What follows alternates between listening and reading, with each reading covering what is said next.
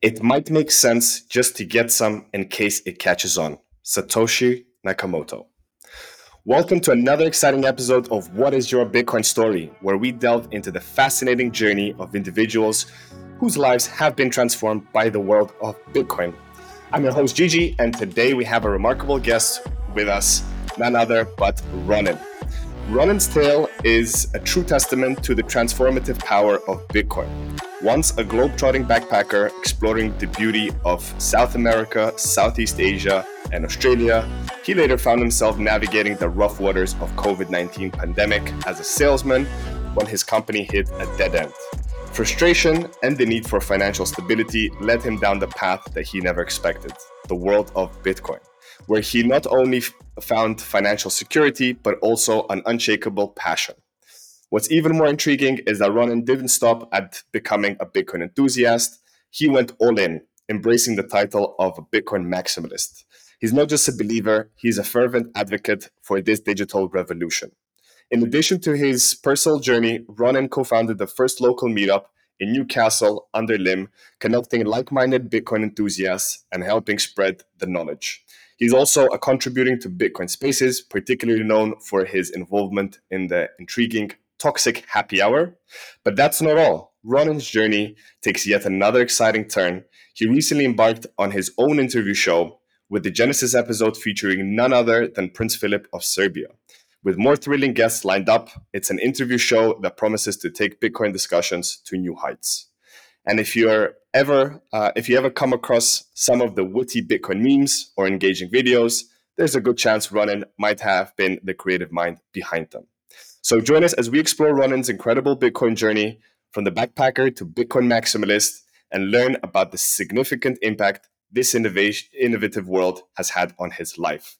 Welcome to the show, Ronin. Glad to have you join us today. Gigi, thank you for having me. It's an absolute pleasure. Awesome. Well, as we always do, and we kick off all the other episodes, let's kick it off with the big question. What is your Bitcoin story, Ronin? So the Bitcoin story really would have to go back to 2008.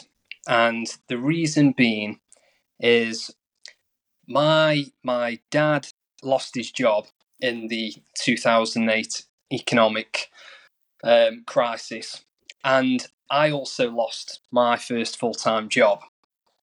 So I was aware that the system was broken. But at the time, I had no solution. I was only 18. So I come from, the place I come from, Stoke-on-Trent. It's one of the most,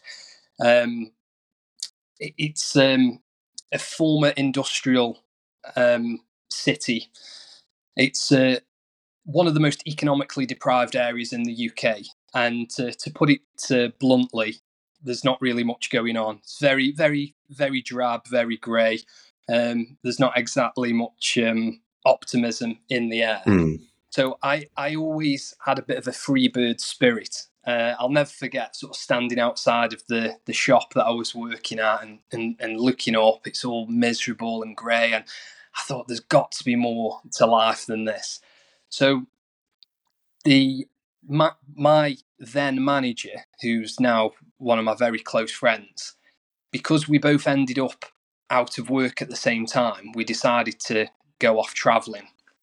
So off we went to Thailand. Southeast Asia was the first destination, Malaysia, a few other places.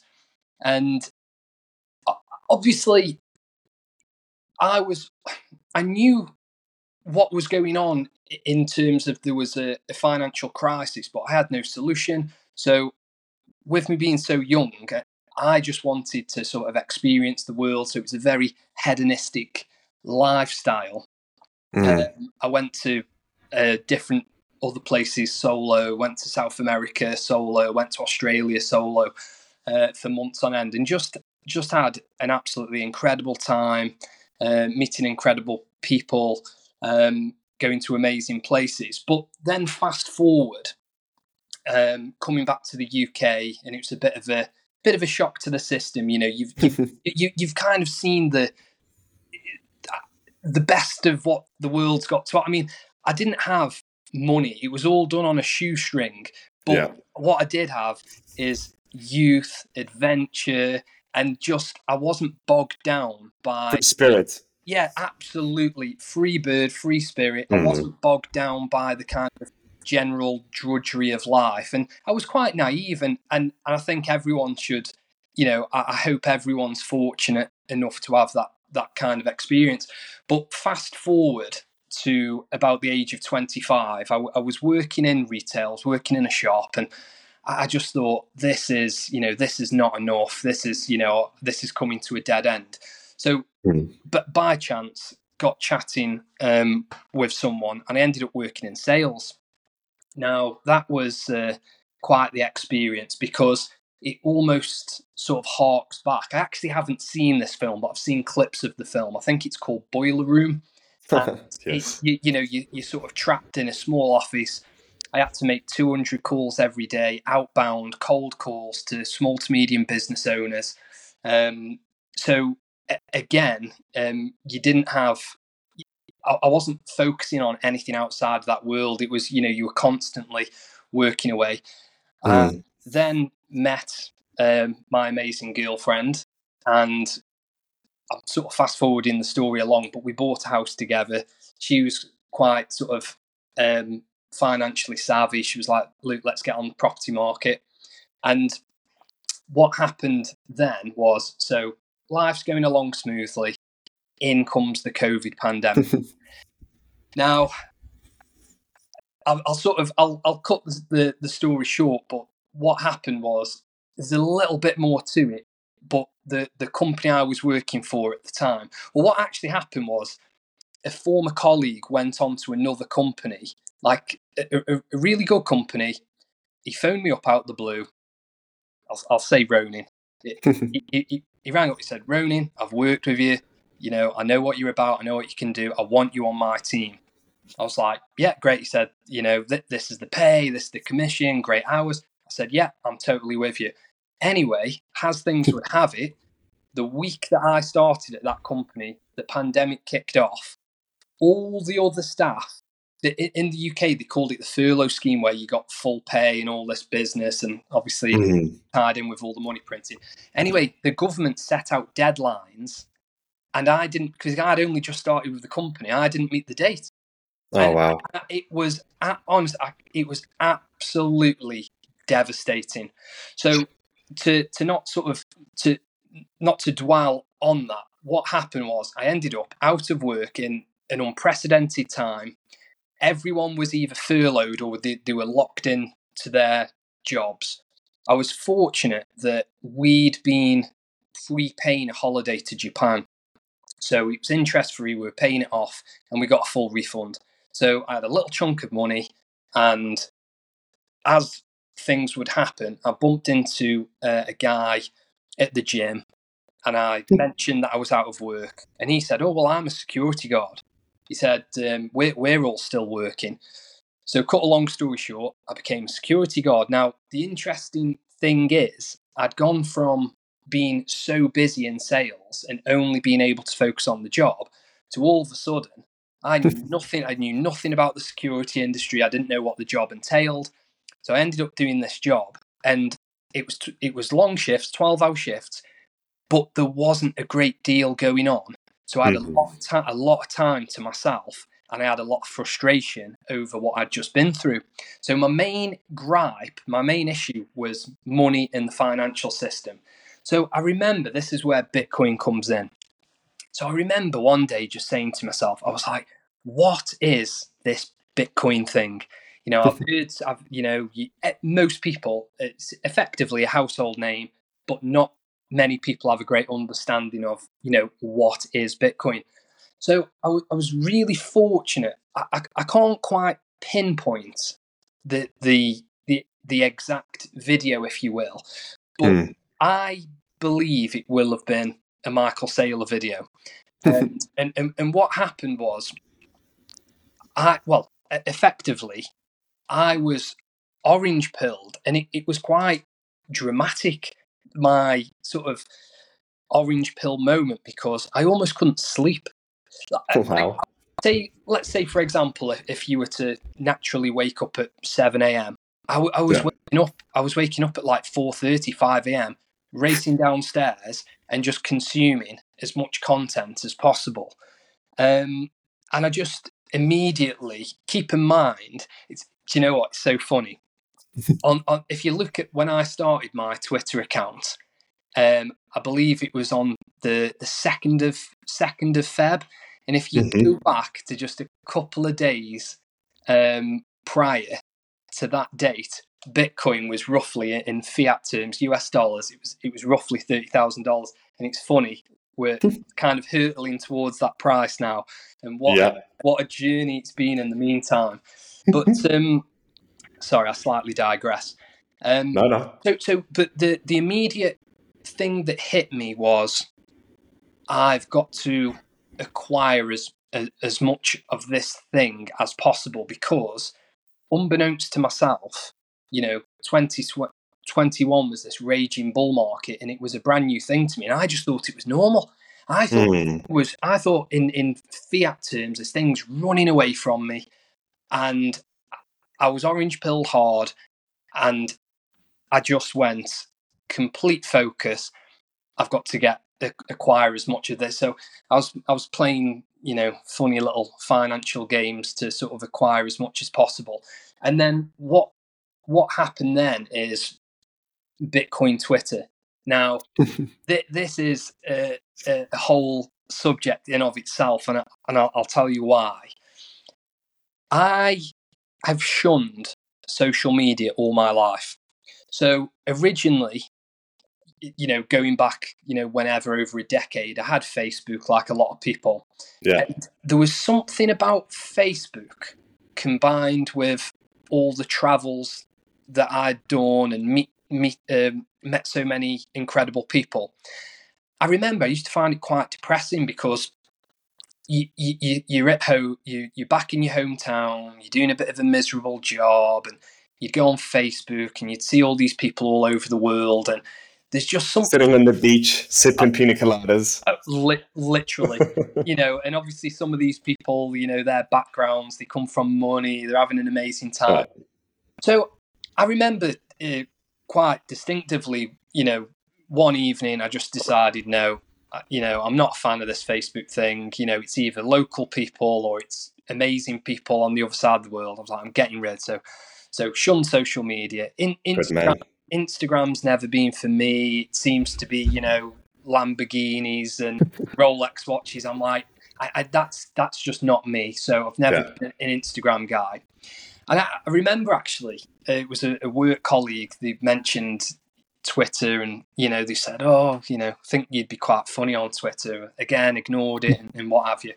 Anyway, finally, decided to use Twitter to gain some Bitcoin knowledge, because I had no one to interact with at all. Like that's the funny thing about Bitcoin as well. Like, a lot of people have got interesting backstories where someone's approached them. You've got the more famous stories, like Russell Brand was apparently given, X amount of Bitcoin by 10,000 by Max Kaiser, a decade ago.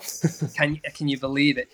So people have had these interesting stories where they've had someone effectively pull them to the side and say, "Look, there's this thing, it's going to be huge. Here's, X amount." And I suppose that's a way they get their introduction. Whereas my introduction was just going, what is this? Like, organically just saying, I've heard of this thing. What is this thing? And going off. And obviously I'm fortunate that by the time I was looking into it, you've got so many incredible people that put their time and effort into putting out content and podcasts like yourself, so you can learn. I was going to touch on the Breed Love Sailor series, but I'll just quickly stick to Twitter. No, sure. What happened was I was really fortunate. So in circa 2021, the Spaces format was launched. Similar to Clubhouse, you can join a room, you can talk. And I think that really changed the dynamic in terms of, you're not just this faceless avatar. People don't know if you're a 13-year-old kid or no one knows. You put a voice to your account, correct, which brings in a whole different dynamic, stigma and dynamic. I totally agree. And I was quite fortunate that really I stumbled into, and this is quite a nostalgic time for me actually. So I've never worked night shifts, right? And I still don't, but there was a little bit of confusion, and I ended up with a few night shifts, and it was a short-term thing, so I went along with it. Well, because of the time differences and what have you with the US, Australia, I was stumbled into these effectively Bitcoin maximalist rooms, which I now come to know as Toxic Happy Hour, which is hosted by two guys. The Twitter names, you've got Pubby, Publord, and Anders, and they're just two friends. They became friends through conversations about Bitcoin, and they launched. Obviously, the Spaces format just happened to launch at that time, so I think they originally started on YouTube, and then they moved to Spaces, and they do Monday to Friday, UK time. I believe it's 7 till 9 o'clock. So they do 2 hour Spaces Monday to Friday. They've got, countless different contributors. They've had all the usual big names come in and what have you. But I was really lucky to stumble upon those, because from the get-go, they were pointing me in the right direction. Like, look, ignore all this crypto rubbish, get your Bitcoin off the exchange, self-custody. So that was, a real learning curve, and, met people that, demonstrated the Lightning Network to me. So I got this kind of immediate hands-on experience. And then, from there, I suppose that by Twitter, all I really wanted to do was talk about Bitcoin, and I saw people making sort of videos and what have you. I'd always been interested in the, making videos, but I'd never bit the bullet, never done anything. But it was really Bitcoin that truly made me say, no, come on, let's wrap your head around this and what have you. And then, it's just taken on a bit of a life of its own, really. I suppose it's quite a niche world, and I got invited to different events and what have you. And again, I didn't really understand that. I never took social media seriously, never took Twitter seriously. Always having a laugh and a joke, still to this day, But there was a couple of times that I realised this thing is actually quite powerful, quite serious. When I went to different events, and I'm quite an introverted guy. I put it this way: I couldn't ever bring myself to introduce myself as Ronin. Like, it's an anonymous account in effect, and I'm just assuming, no one's going to know who I am or what have you. But I went down to Peter McCormack had an event in Bedford before one of his games, before Real Bedford game. Yeah, correct. And I was fortunate. A guy, I don't know. I'm a bit funny with mentioning people's names. I don't know if they'll want to be mentioned or not. But a guy reached out, a really fantastic guy. He's starting a Bitcoin only payments company, and he reached out and he said, look, I've got a spare ticket, do you want to come down? So I thought, yeah, why not, just have to be off on that day and let's go down. Anyway, cut a long story short, I bumped into some people and they recognised my voice from Space and Toxic Happy Hour, and in that moment I was like, whoa, this thing's real. I'll tell you what, I met Lawrence Laporte, and I was speaking on Spaces to him a few days prior, and he said he was going to be in Bedford, and he said, look, he said, when we meet, make sure you say that you're Ronin. I'm not going to know what you look like. So he was in this bar, and there was a big circle of people, and he was going around sort of shaking everyone's hand, and he came to me and standard handshake, and he said, and I said, "Oh, I'm Ronin," and he was like, "Well," he gave me a great big hug, and I was like, "Whoa, this thing is This is real. this is very powerful," and I think this is another thing. This digital.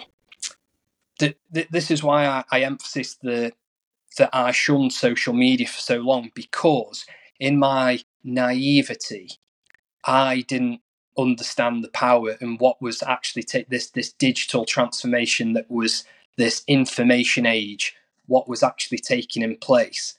And I think it was kind of that moment really was the first time I went, do you know what, actually, this is probably worth sort of taking seriously. And then I suppose really the other time that really hit home was going to Bitcoin Prague, which Bitcoin Prague was actually the first larger conference that I'd ever attended. And good choice, by the way. Out of so many BTC Prague, I hear it's like the ultimate orange pill event, and true orange believers. Oh yeah, it's a true, there's no crypto. It is, purely, no shit coins allowed. Yeah. So that was a little bit of an interesting story, because prior to this conversation, slightly talking offline, we before the conference there was a night. It was this Rockamoto thing where it was basically a load of Bitcoiners were meeting up and they were doing music and what have you on stage. And obviously I'm like super naive, and I was really lucky that I met up with Anders, who's one of the main hosts of Toxic Happy Hour. So I went to, the only person that I was going to meet in Prague was Anders. Obviously we built up a friendship and what have you. Thought, yeah, this will be great. Now Anders is, I would say, I don't know if he would describe himself as this, but he's a very extroverted guy. He lives in LA. I think he's very much used to that kind of LA scene where, you introduce yourself. And I'm like a bit introverted. I'm from this, small town. And he really, it was very good of him, because he was introducing me to people, by, my Twitter name, by Ronin. And that's when, completely by chance, I bumped into Prince Philip. We're in a bar. He walked over. Somehow we were introduced. And he was like, "Oh, Ronin," again, gave me this great big hug. He was like, and I was like, wow, this is crazy. Living the dream, literally, like you feel like you're living in a dream, right? Like as if it's unreal, right? Yeah, I mean, you've got to understand where I'm from. There's so little going on, and I'm working, and I still do this, by the way. I'm working in security, and it's very a very insular job. Yeah. Again, this is why I spend so much time on social media. I said to myself, if I'm doing a job where I've got a lot of time to myself, I don't want to just be sitting watching Netflix. I want to be constantly learning and educate. Like, I want the time to be worthwhile. And that's why I've constantly, effectively been studying Bitcoin. But the reason I dwell on, saying how surreal it is, like a dream, is because still coming to terms with the power of the digital communication, and the power that it has. You can be sitting in your Fiat job, very insular, no one to sort of communicate about Bitcoin with. But in reality, if you change your frame of mind, it's such a powerful tool. And I think, to be honest, a lot of people understand this, and it's something that I took for granted for so long. And now I have a completely different mindset, and I do take it, despite all the jokes and the memes and what have you, I do take it very seriously, because the digital really does transfer into the real life, and you can meet incredible people, and you never know what friends you're going to make, and what the I suppose what opportunities can be had there. Sure. So yeah, I mean that's. But to back up, when I first started the security job, I would sit, and this ties in with the digital information. I would sit and I would listen to the Sailor Breedlove series, which I believe is, What is money? yeah, Sure. what is money? I think it's about 20 episodes long. Each one's, sort of give or take about 2 hours. And I think that dynamic, well, I found it fascinating how, again, talking about the information age, what I'm still in awe of is we're very fortunate that, say, someone like Michael Saylor. Now, a lot of people, they don't, well, I suppose effectively comes down to the Bitcoin ethos, like slay your heroes. But I'm quite a low ego guy, and I don't mind saying, I really admire certain people, and I admire a lot of people in the Bitcoin space. But just on this particular situation, like the Sailor Breedlove series, really fascinates me in the sense that you've got this. It's almost like watching a mentoring sort of process. Like you've got, if you are, like, obviously Breedlove, smart, very smart guy.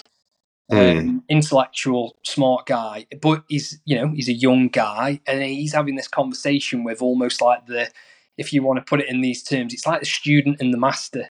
And you've got this digital age where you can bear witness to this conversation of two people that are extremely smart.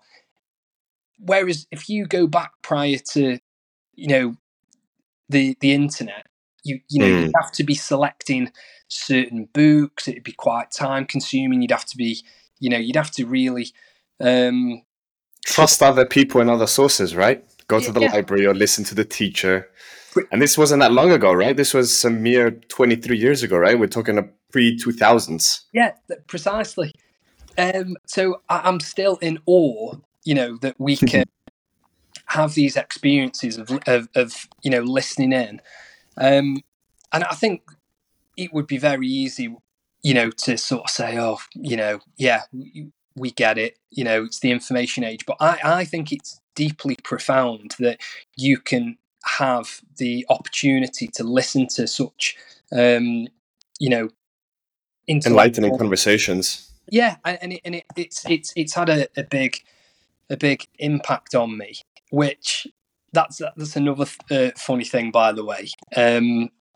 In Prague, I had the opportunity to very briefly meet Michael Saylor, and again, that was very interesting in this kind of the digital, like the power of the digital age. So he'd just done an incredible talk. I think it was his first slideshow presentation that was absolutely fantastic.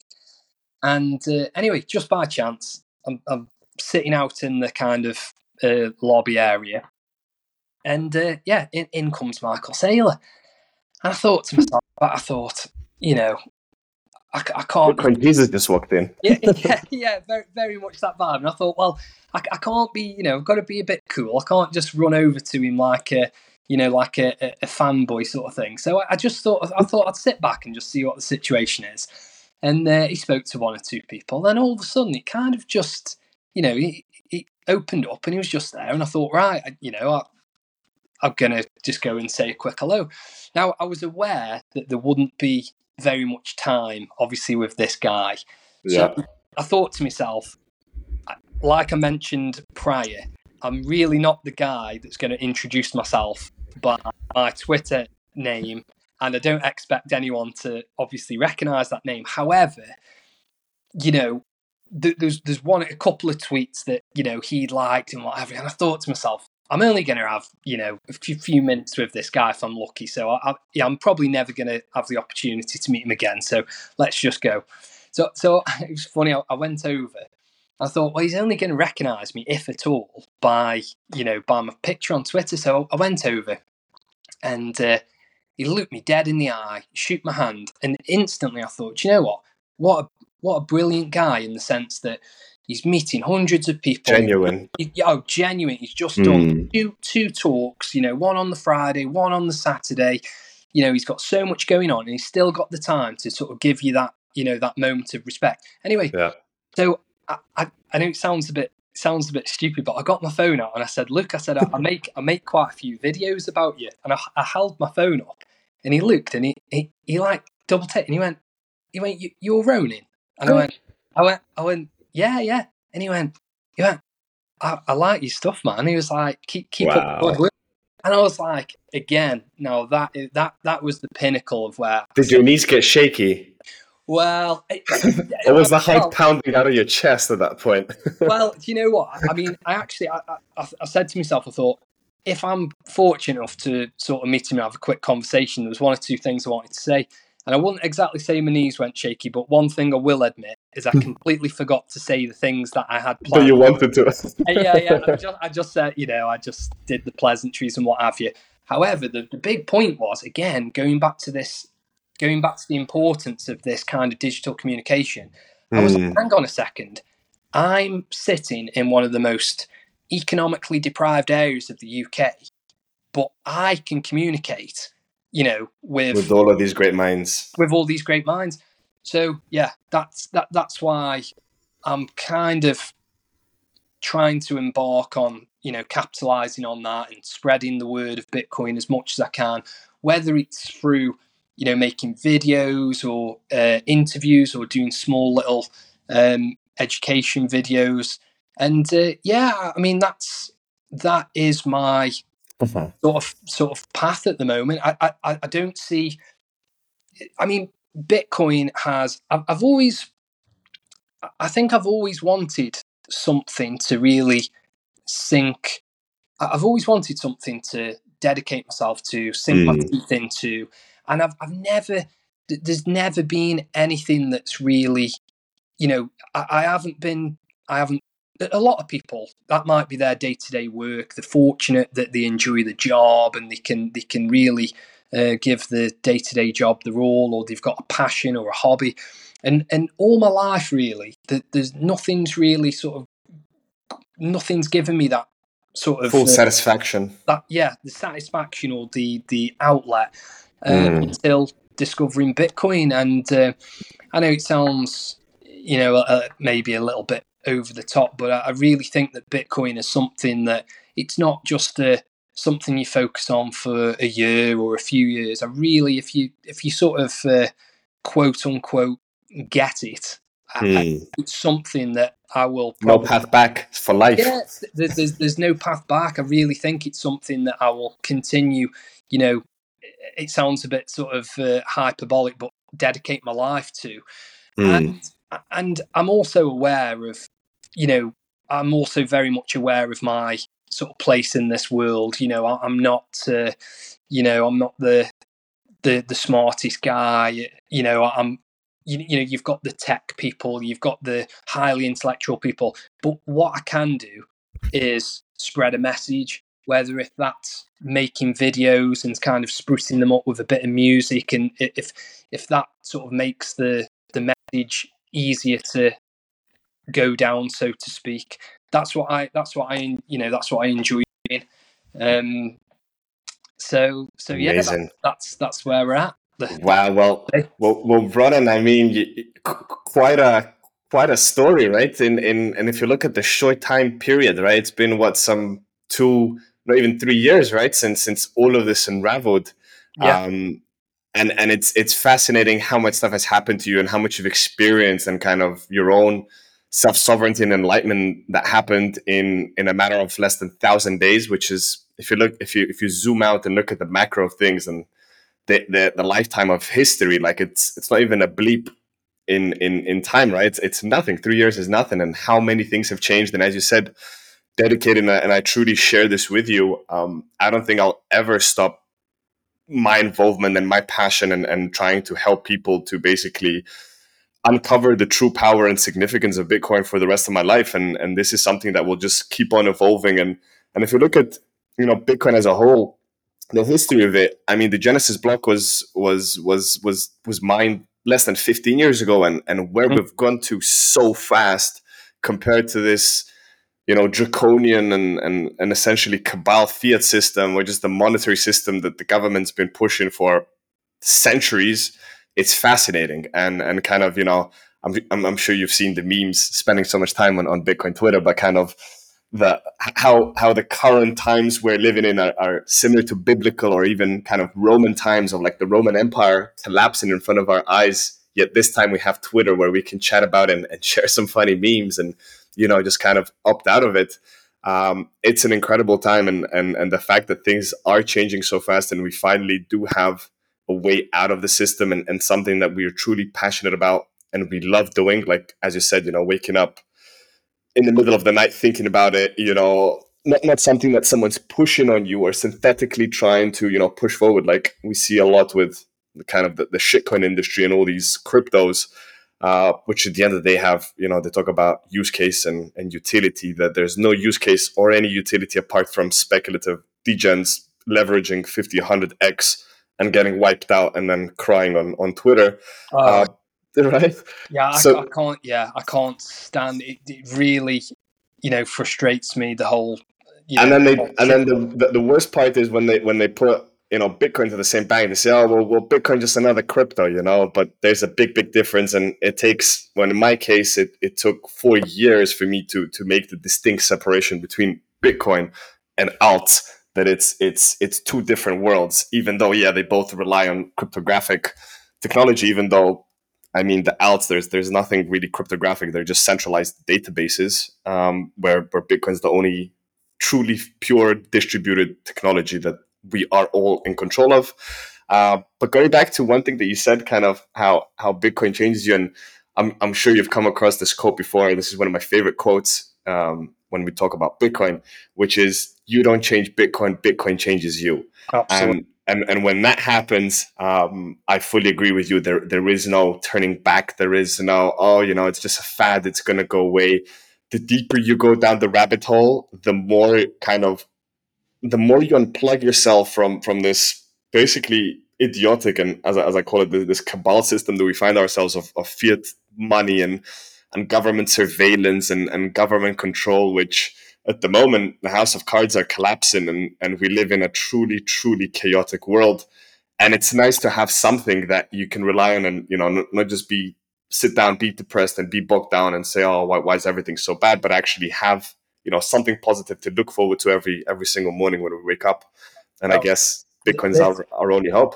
Oh, this topic is, yeah. This is very very close to my heart because prior to Bitcoin, I do not mind saying that I was totally hopeless. Mm. In the sense that, Lost in the world. oh yeah, I mean, let's go back to one thing very briefly. I forgot to touch on is Sure. when I mentioned about going off traveling and what have you. I Yeah. used to watch documentaries about like the founding of the Federal Reserve. Mm. Obviously going off Did the you watch the gold. Zeitgeist? Yeah, that kind of thing. I'd watch that kind of thing, and obviously going off the gold standard under Nixon in '71 and what have you.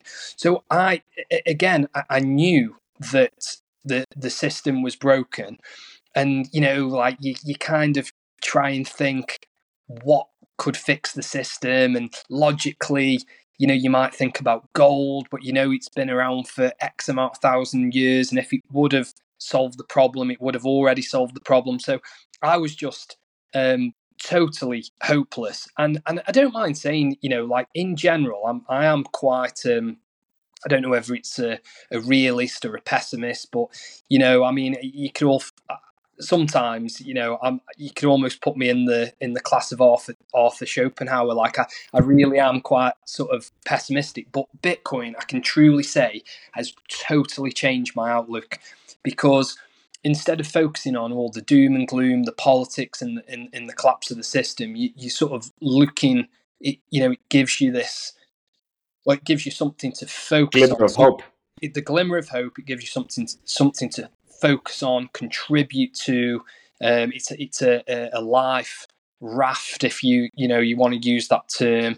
And as well, I mean, there's an element of, in terms of, if you focus on what's going on in the world, it can be quite depressing. And I can honestly say that sometimes I was that, I don't know how to sort of express it. I'll put it in other words.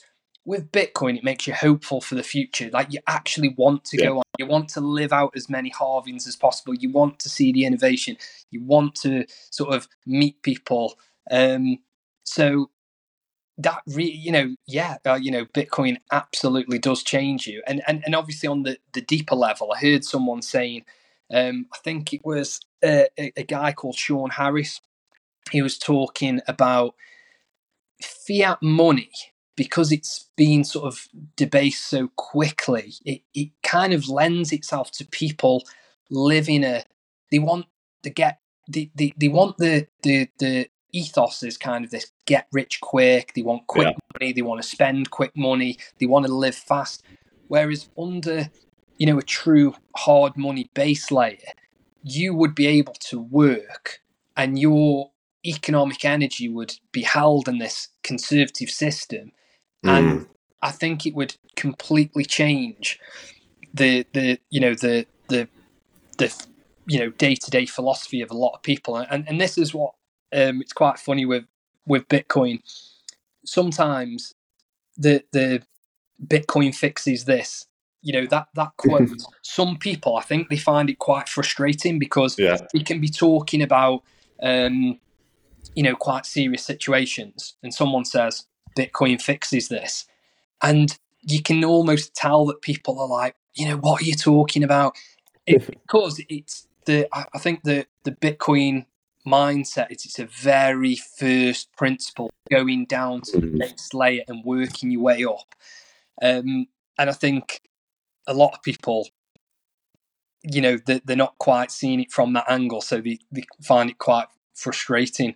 But no, I truly think that, well, my controversial opinion, and I don't think many people like the framing of this, but I'm quite fascinated by almost like the predator prey aspect of not really having a choice. So a lot of people, obviously, and I am on board with this, the like the kind of the Orange Revolution, and it's all kind of like happy clappy stuff. But there's an element of me that there's almost a side to it where, in a way, people won't like this, but I think that you've got really no choice but to adopt Bitcoin. Yeah. And I think you actually touched on it earlier. You said, I think you mentioned like a bit, you said about Rome, and you said something about a biblical reference. Like, I'm not a religious guy, but like a simple kind of analogy, when Noah is building the ark, you had technically you had a choice, to get on. Yeah, it seems like you've got the choice. Like, do I get on the ark with this crazy guy or not? But when you don't have a choice is when the flood comes. And that's where I feel like we're at with Bitcoin. It's like it feels like you've got a choice, and the people that are telling you to get on board, sometimes you might think they're a bit crazy and you might laugh at them. But I do think there will be a time, and it could be not in the the too distant future, that you may not have a choice. And I know that sounds, I don't think people would like that framing, because it sounds a bit sort of sinister in a way. But well, it's a free world, free speech, right? So we can share what we want. Well, this is it. I mean, everyone, it's just where my interests and where my mind sort of takes me. Like, for example, I mean, it's not something that I focus on, but like over the years, I found it quite interesting watching like prison documentaries, and the reason being is because it's like a psychological analysis, if you will, of human beings in a certain environment. Now, I know it's a particular kind of person by the nature of prison, but and again, slightly dark, but a lot of the time you watch these documentaries and there's a reoccurring theme, and one of the reoccurring themes is you have to decide whether you're going to be a predator or prey. Yeah. There's a lot of people that probably want to stand in the middle and say, "Oh no, I'll just stand on the sidelines." What I'm fascinated with, is having no choice. You've got to choose one or the other, and I think Fight or flight. Yeah, and I think that's like the Bitcoin is like this apex predator, and you've got Fiat, which is Cancer. It's cancer, it's prey, and which one are you ultimately going to side with? It's just fascinating. It's an interesting point you bring up, Ronan, because I like to think of myself as a pretty philosophical individual, and some time ago, even though I'm young, I'm only 30 years young, as I like to call it, Yep. but about 5-6 years ago, I came to this realization that everything around us, this whole universe that we find ourselves in and world that we live in every day, it's very binary. It's all yes or no, black or white, zeros and ones. I can be right now here recording this fascinating episode with you, Ronan, or I can be spending time with my family. I can't do both things. And the same thing as you're saying here is, not having a choice is actually maybe the best thing that could be in your place, and hopefully you do the right choice. Referencing back to the Noah's Ark, which I like the reference you give in there, and maybe something to add about Michael Saylor, as he likes to say, everybody gets Bitcoin at the price they deserve, right? Now, I don't want to sound like, how do I put it? Not cocky, but like aggressive on it. I mean, I would prefer everybody get some Bitcoin today, but as much as I try to basically shed light and orange pill them, a lot of people are just denying because they're comfortable with the paychecks they get every month. They're waiting for something extreme to happen to then be like, aha, maybe Gigi was right. Maybe I should have stacked some sats, and it all takes time. But at the end of the day, I mean, with all the good that all of us are doing in the community, such as yourself and everybody else, and myself included, I think sooner or later people will see the light, and people will come on the boat, and we will sail out, because the way things are going, I mean, even the biggest de facto and kind of the biggest thing that angers me is these useless and not even useless, but kind of sad wars that have been happening for over hundreds of years, which are documented and not documented, because there's been wars happening in Africa and Southeast Asia and Latin America, like crazy amounts of numbers since World War II, and nobody was reporting about it. It's only these big proxy wars that are getting all the headlines, and they're getting people even on Twitter that we talked about. To be honest, for the last week or so, Ronan, to be totally honest with you, mate, I'm trying to stay off Twitter because everything I'm seeing is just pure propaganda, pure hate, and inside it hurts to see that people, instead of helping each other grow in and trying to basically find a way out, they're just fighting more and more and more, and this kind of fiat system, which I don't know if you had the chance yet, but I would definitely recommend to all the listeners to go ahead and get Jimmy Song's new book called Fiat Ruins Everything.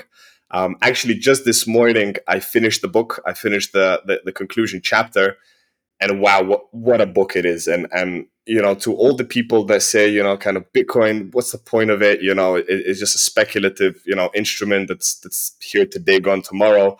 Well, I've got my latest book to basically to get them to read and really see that the actual biggest problem is fiat, which ruins everything, and including wars.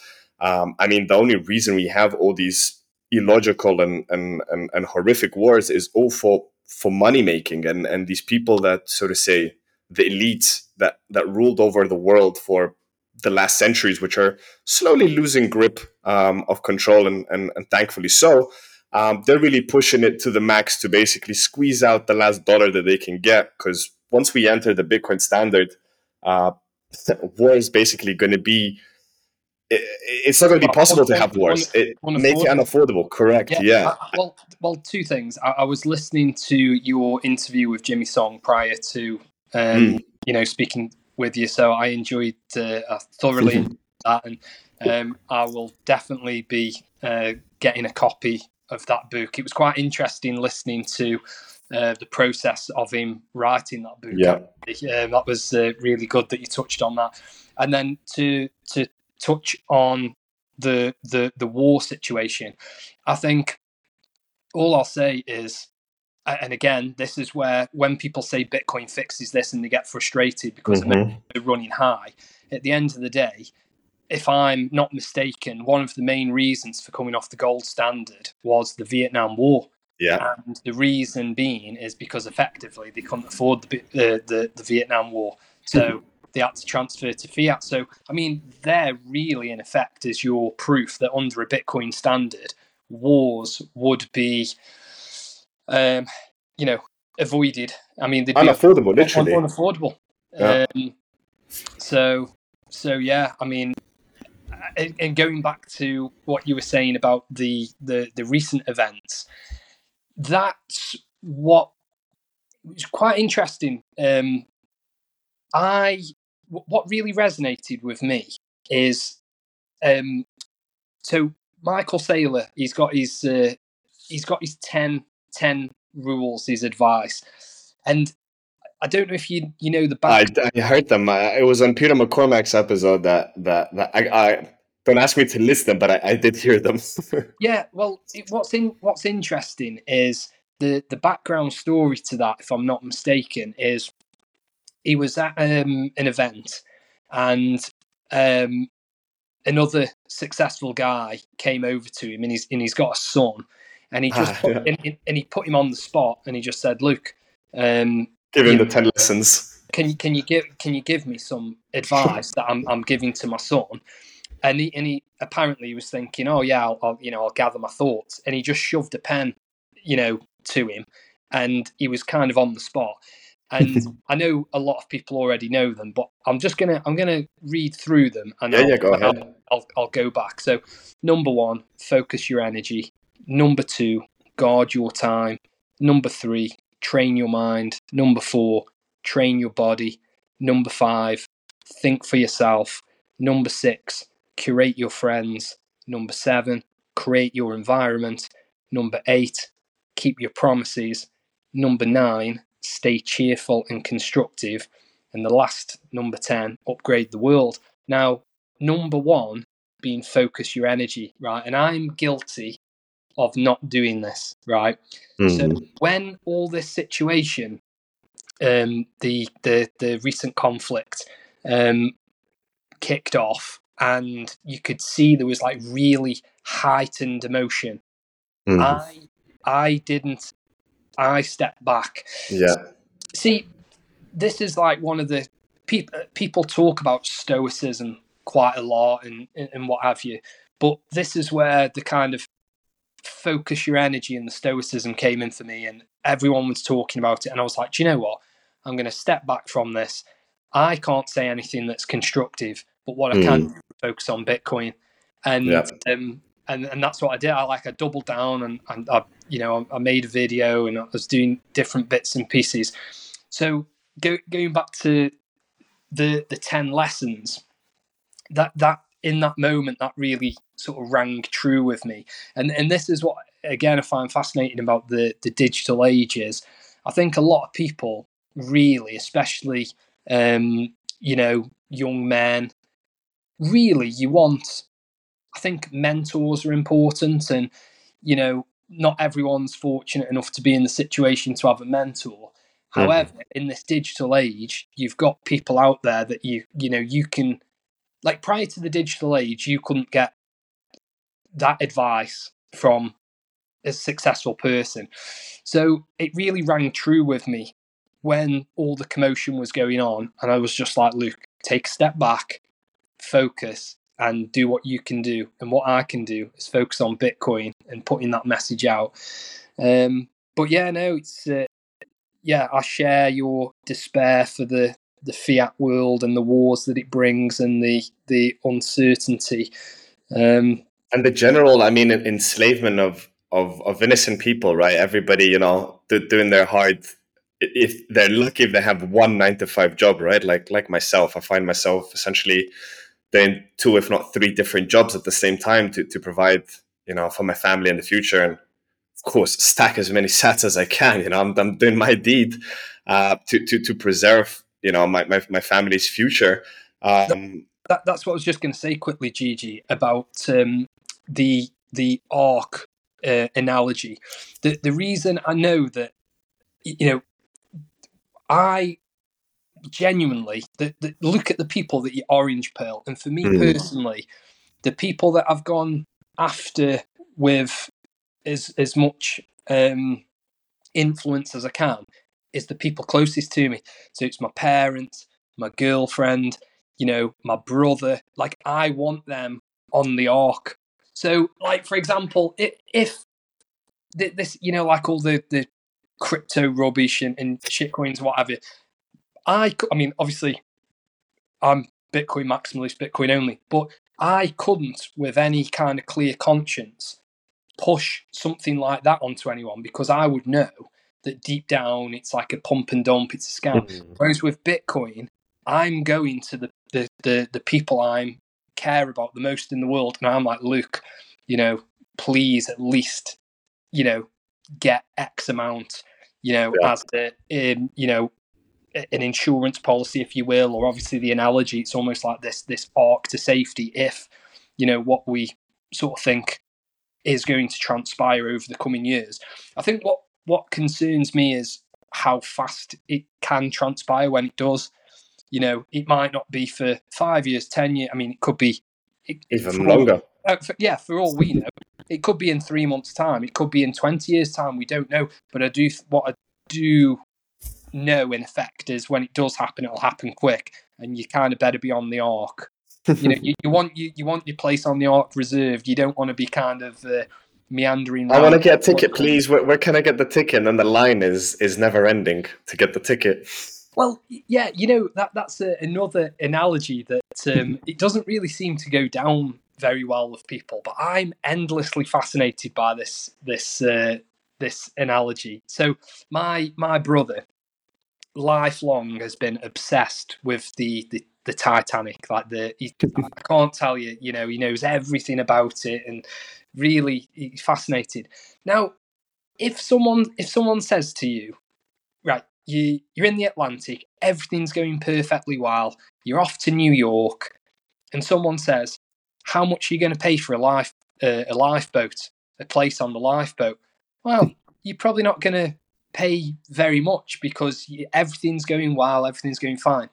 But the second the ship is sinking, how much is that lifeboat worth? All of a sudden, it becomes invaluable. You can't sort of you can't price it, which that harks me back. I've never really sort of thought of this before, but there's a scene in the film where I think a guy tries to pay to get on a life ship, and he pulls out this big wad of money. I think he tries to buy his place on a lifeboat, and I think one of the guys kind of just throws it away, and it's like this paper money. It's like, it's worthless in this circumstance, and I genuinely believe this. When the time comes, the fiat money, the US dollar, the euro, the Great British Pound, it's gonna be worthless. Like, someone's gonna say, "Oh, yeah, but can I buy some of that Bitcoin?" Like, what with? No, like, what with? I'm not gonna accept like some, inflationary dollars for this kind of pristine, for the hottest money that's ever been invented and ever will be. Exactly. So it's just fascinating. Amazing. Well, let's bring another topic. So, which I'm really curious to hear and kind of hear your opinion on it, because I mean, Twitter, which we talk quite extensively on this recording, a lot has changed since Daddy Elon took over, and he kind of tried to get rid of the bots and clear it up, and then brought in the paid blue tick, and the way things are going, I mean, there's pros and cons. I'm hearing rumors that they really want to kind of make KYC everyone if you really want to interact, have the full access to it, which I'm a very anti KYC guy. Like, the Bitcoin that I buy on exchanges is all non KYC. Like, I really value my privacy, because it's not that I'm a criminal. I don't want people to find out. It's just, it's my personal information, and all these companies storing, my address, my ID numbers, my pictures.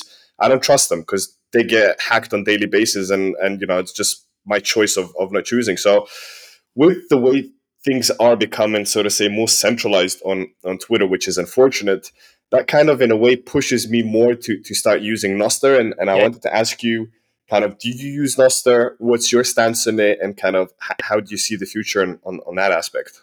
So I've got a Noster account. Now, the client that I use is Damus. Mm-hmm. And I've got to choose my words carefully. What I'm the client is for is a bit clunky, It and is. I like upload. Obviously, a lot of my content is videos and pictures and what have you. And for whatever reason, and this is obviously I totally blame myself, is it won't let me upload videos. Now, I'm sure there's going to be people out there that would say, oh, all you need to do is this and rectify the situation. But I can't, I can't figure it out. So for now, I'm not really over there as much as I should be. So I'm like, unfortunately, Mr. Twitter, even though the decentral, obviously Noster, I am totally, absolutely love On the it. ship with that one.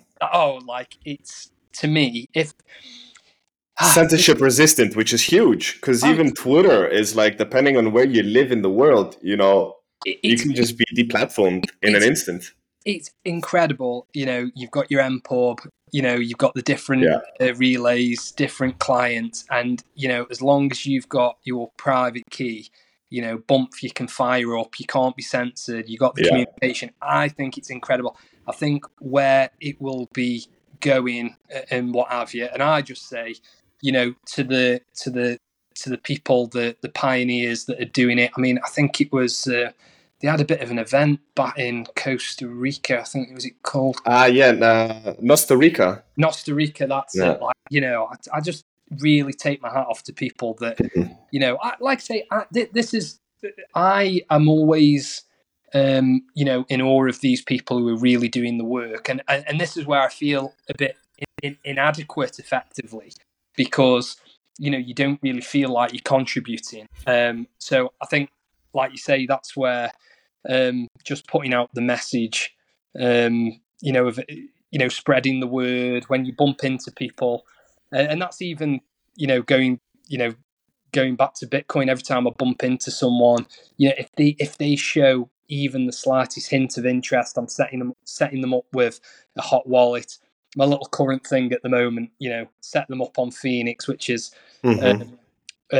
not non-custodial, and then set them up with Wallet of Satoshi and encourage them to sort of send transactions between each other. But yeah, going back to Noster, I just think it's incredible, and I just look forward to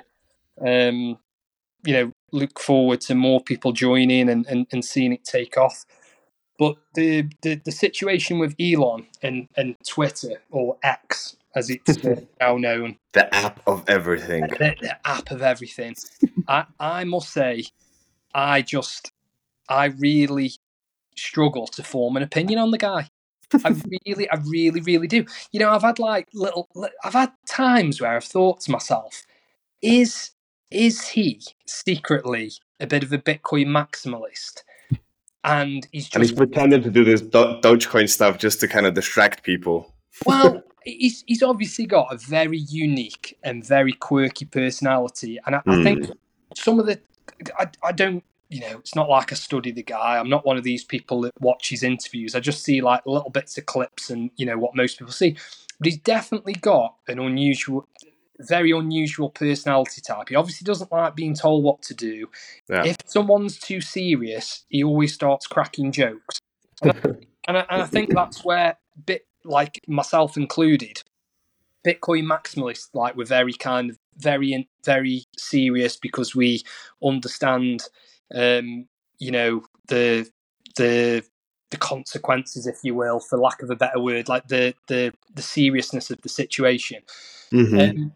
I think he kind of, I don't know, he just seems to start joking about Dogecoin, because there was one time where I think it was Jack Dorsey, Kathy Wood, and someone else, and they were all having a conversation together, and you could see the seriousness. I mean, obviously with Jack and like Kathy Wood, and he just kind of he was even wearing a t-shirt. I mean, this is going a while, but he was even wearing a t-shirt. It's like starts with the caveman and then it ends up with Bitcoin.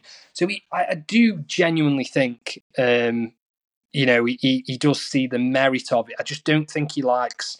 He's either just doesn't like the serious aspect, or he's doing something in the background. It's like with the FASB accounting. Sometimes I wonder when Tesla went all in on Bitcoin. Obviously, something's gone on behind the scenes, because Saylor put the kind of the tweet out. If Tesla put X amount on the balance sheet, and Elon replied. Let's do it. He replied, "Is a purchase of that size possible?"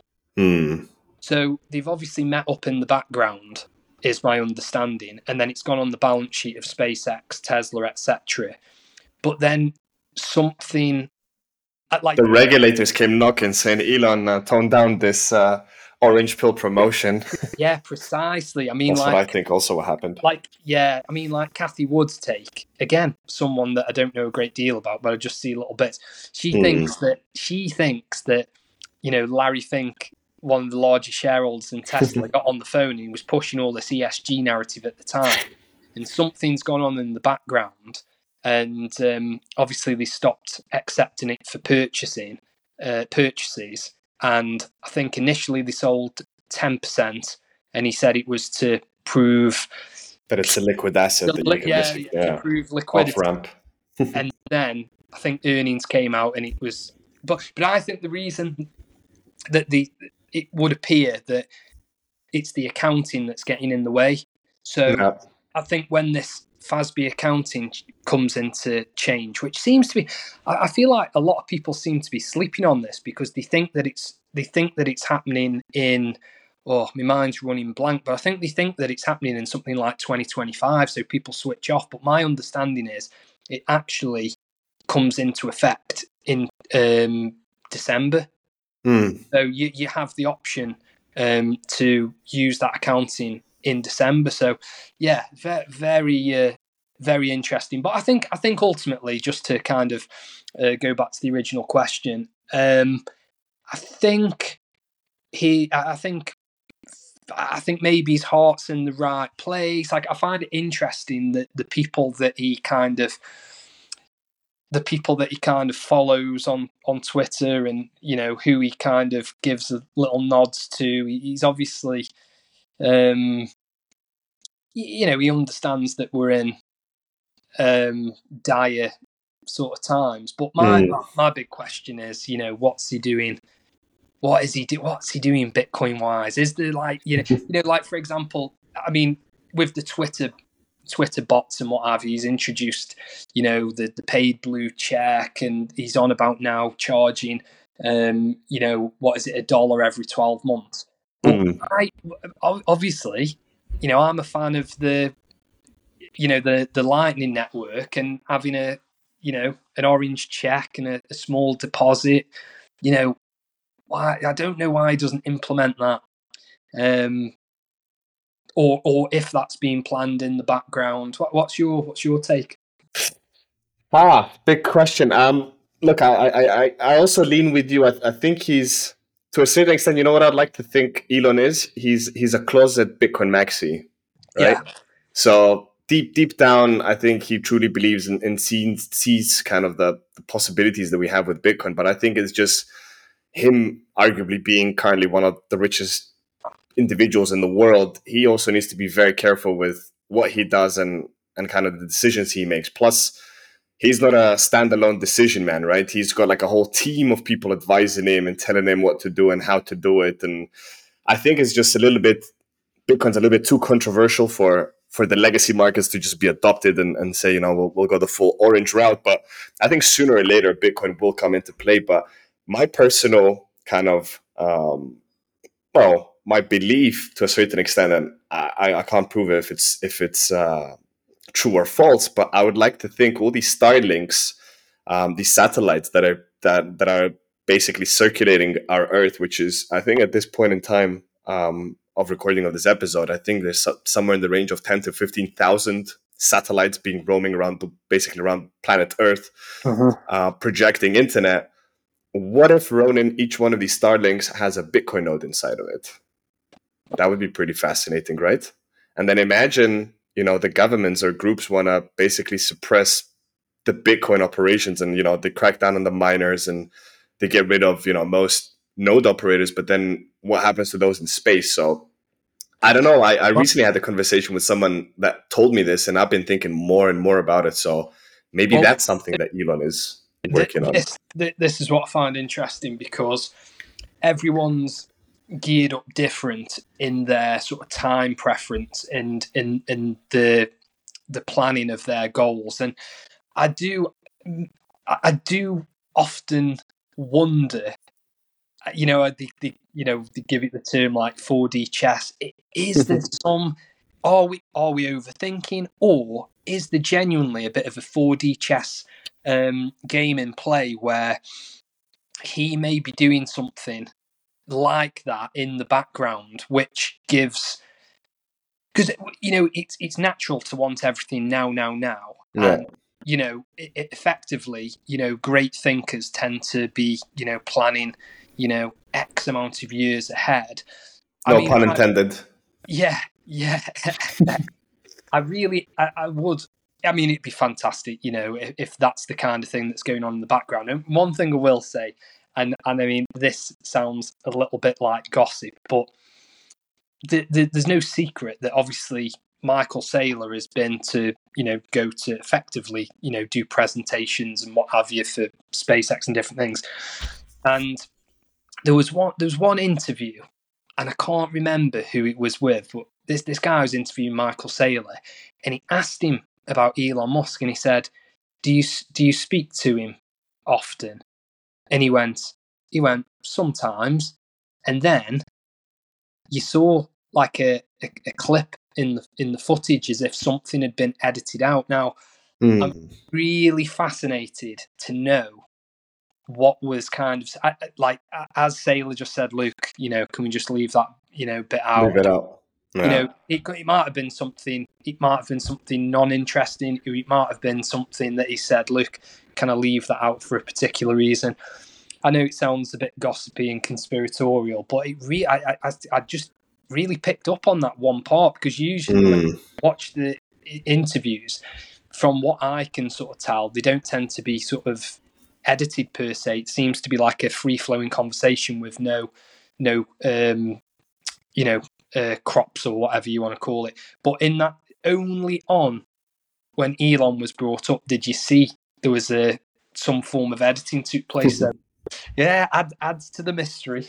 It does. Well, I mean, to kind of conclude on Elon talk, I mean, he's a fascinating individual to a certain extent. Even when I was younger, I was even thinking he might not even be from this planet. He's an extraterrestrial that came from a galaxy far, far away to basically help us plebs get sorry for my French, get our shit together, because what he's done with PayPal, and then his exit of 180 million, and it's been over 22 years ago, and then sinking all of his money and essentially living on a couch, sinking it all into his next projects, which 100 million went to SpaceX, 50 million went into Tesla, and 30 million went into Solar City.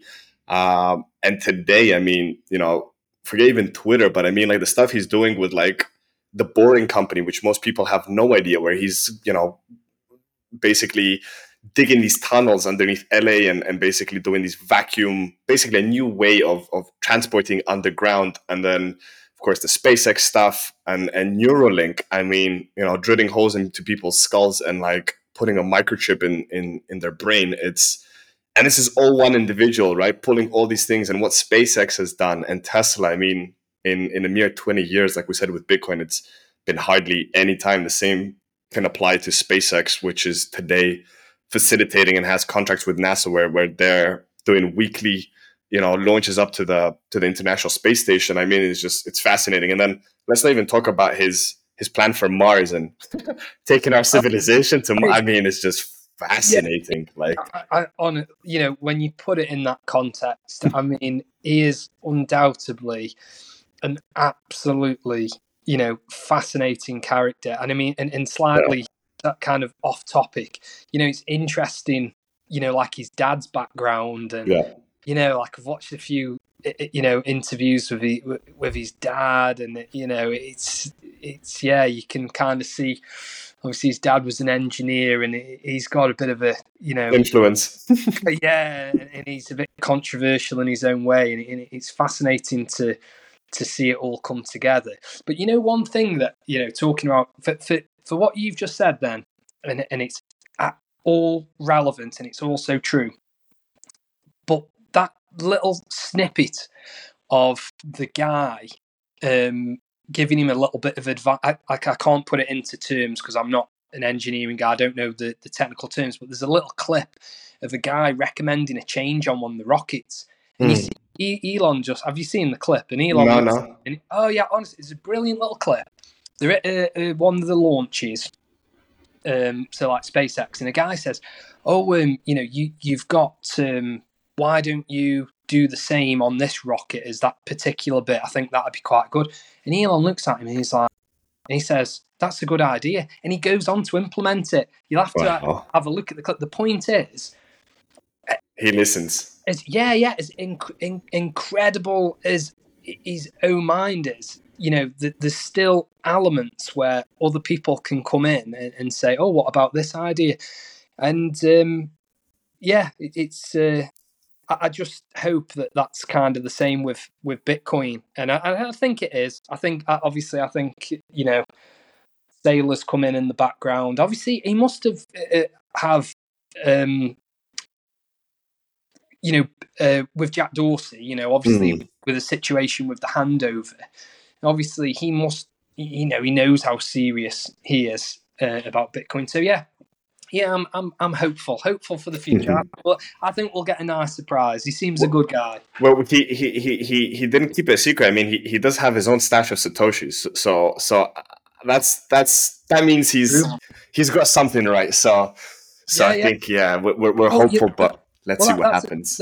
That's a good point, Gigi.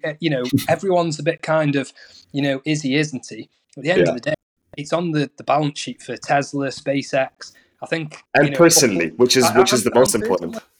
Yeah, so it's good to see. Well, Ronin, I mean, we could go in here for hours, but I want to kind of conclude at this point. Definitely, we would love to have you back in the future. And as we said, it's only been 2-3 years, right, since you really got into the space, and it's been only a couple of months since I launched the podcast, and I would love to have you back. Definitely next year after the halving and after things and all this ETF sagas and everything else that we're going around, and probably a handful of big exchanges going down under. Who knows what will hold for 2024, but we'd love to have you back. But before I let you go, I'd love to ask you the question, like I always do to all of our guests, is what is one piece of advice, Ronin, that you would give to essentially no-coiners, people that are listening to this podcast but are still yet to pull the trigger and scoop their first bag of Satoshis? What would you advise them?